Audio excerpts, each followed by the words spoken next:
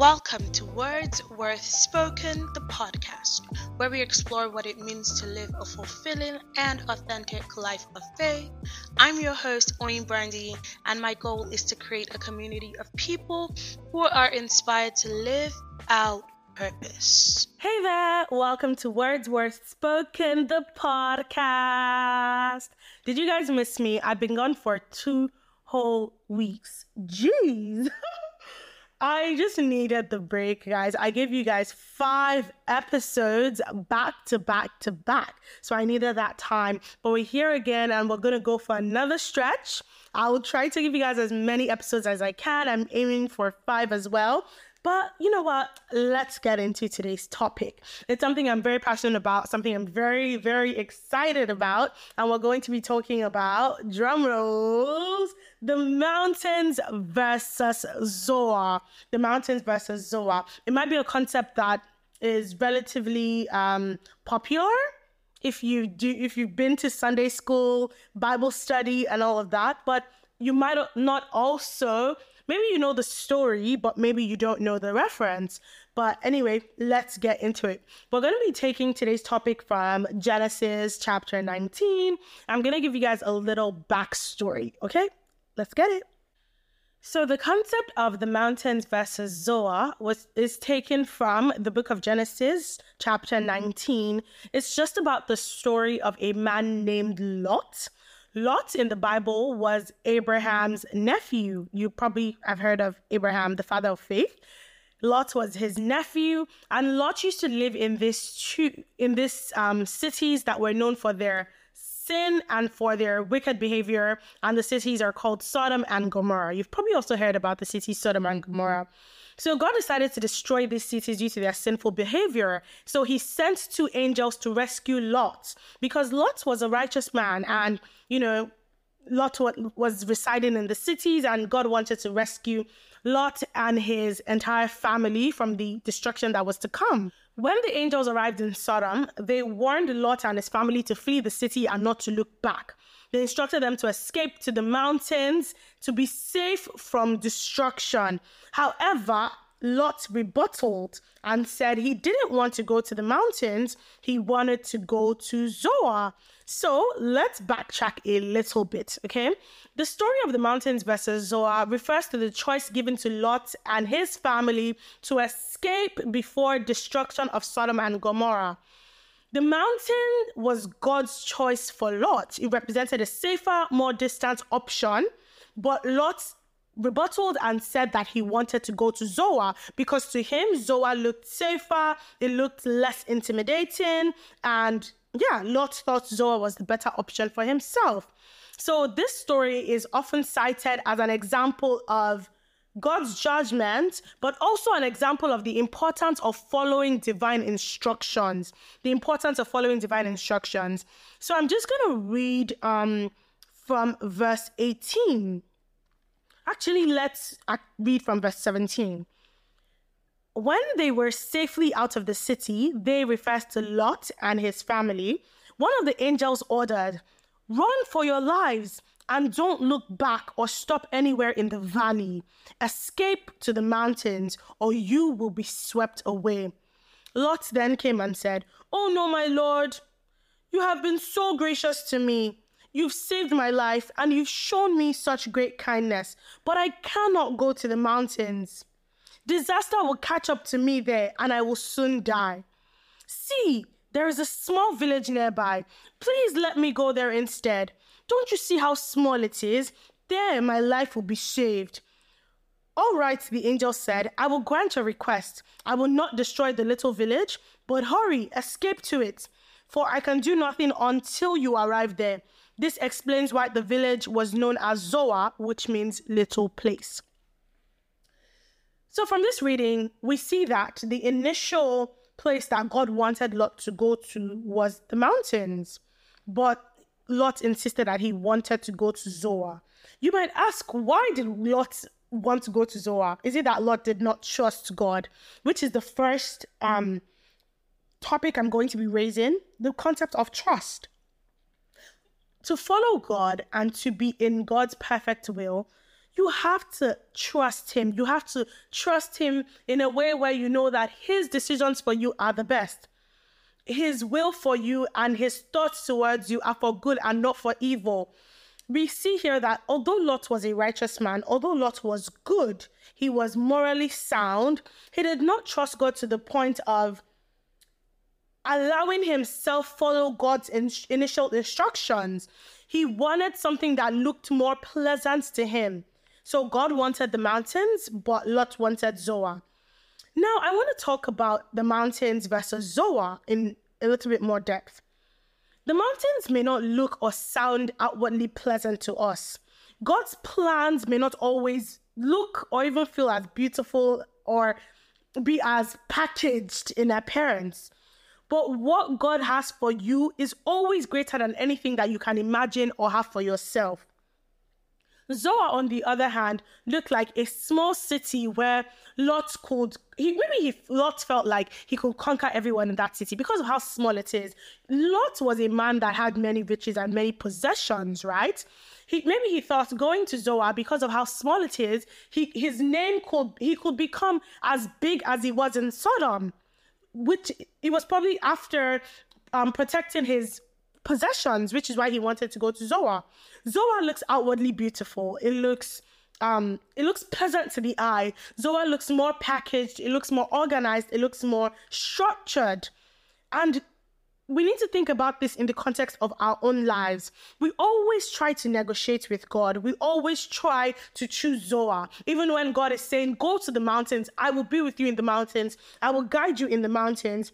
You can never have a better idea than God. You can never have a better plan for your life than God does for you. The Bible says that his ways are not our ways. And in Proverbs 14:12, we see that there is a path which seems right before man, a path which seems right before man, but the end of it is destruction. The end of it is death.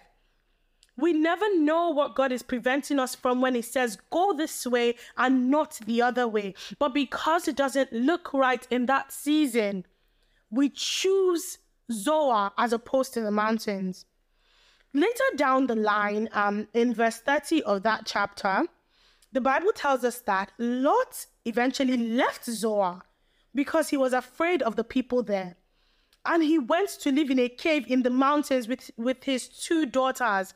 Lot literally went back to the place that God has ordained for him from the very beginning, right? He left Zoar because the people there did not like him. So Zoar was no longer convenient for him.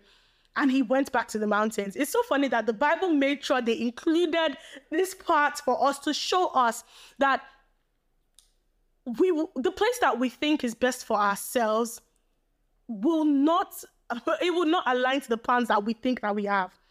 So when we now decide to go back to God's plan for us, at that point, it may just be too late. It may just be too late at that point, because when God initially instructed through the angels, obviously, that Lot should go to the mountains, there was definitely a plan for Lot. There was definitely a structure that God had in mind for Lot. There was definitely the path that God had set out for Lot. But now he chose to go to Zoar. Later, he went back to the mountains. But maybe at this point, the plans that God had put in place in the past can no longer work. Time has been lost. Lots of things have been lost at this point. Never try to negotiate with God. Never try to negotiate with God. If you read from the start of this chapter, you would see that Lot didn't even want to leave Sodom. He didn't want to leave that city, obviously, because he had acquired so much in Sodom already. It got to a point when the Bible says Lot hesitated, to the point where the angel seized his hand and the hands of his wife and 2 daughters and rushed them to safety outside the city, because the Lord was merciful. Because the Lord was merciful. If we go back to the story of Lot, we see that Lot was so wealthy to the point that he had to be separate from Abraham. He had to separate and go a different way from Abraham. He ended up in Sodom, was pulled out of Sodom by the angels, chose to go to Zoar, even though God wanted him to go to the mountains, and ended up losing his wealth, losing his wife, losing his honor, losing his comfortable home, ended up hiding in the hills, sleeping in a cave, even to the point that he was raped by his daughters because he did not follow the path that God had set out for him.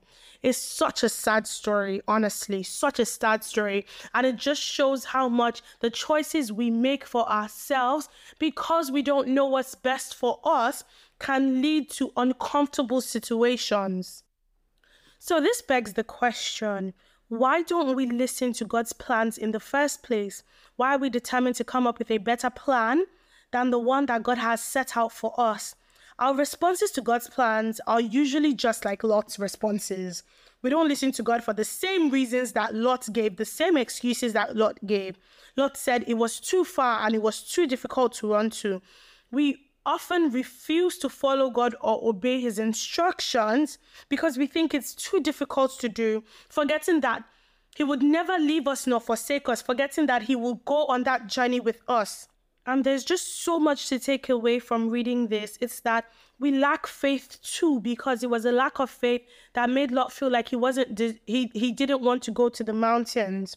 We won't let go of what we're comfortable with. Lot was already so comfortable with the city life and felt like Zoar would represent more of the city life than the mountains would have. And let's face it, we are a lot like Lot, pun intended. Our faith is a work in progress, and sometimes we fall prey to our own lack of discernment or our own sinful nature. So let's make it a commitment this year to trust God, to obey God, to follow his every instructions, to follow his plans for our lives, and to submit to him. We might think that our plans trump God's plans, or our plans are better than God's plans, but remember, God's plans are always the best for you. Always, always, always the best for you. So we need to ask ourselves, are we headed to Zoar? And how would you know if you're headed to Zoar? What do your associations look like? Are you mixing with the Sodomites? Who are the people that you keep around you? Who are the friends that you have on your side? Who are the people that surround you? Who are the people that impact your life the most? Are you compromising your principles and standards over and over again, just so that you can be accepted by the world? Are you solely surviving on the mercy drops of God? Is it just the mercy of God that is keeping you going every single day? Are you living a life that is disobedient to the will of God? May we never be saved souls living wasted lives in the name of Jesus. And you might wonder, what does heading towards Zoar look like in real time or in today's world? It could look like a job offer that God is clearly telling you not to take, but it looks so attractive. The pay is everything that you've wanted. The job is everything that you've wanted. But what is God saying about that particular position? We as humans are so myopic. We can only see the things that are close to us and the things that are near. But God is the one that sees far. Maybe God is saying, leave this 6-figure job and just stick to what you have for now. Let me direct you. But because it looks so attractive, you intentionally close your ears so that you do not hear from God, and you take the job. What if a couple weeks down the line, a couple months down the line, they're laying people off and you get laid off? It's so important that you never make any decision, big or small, without involving God.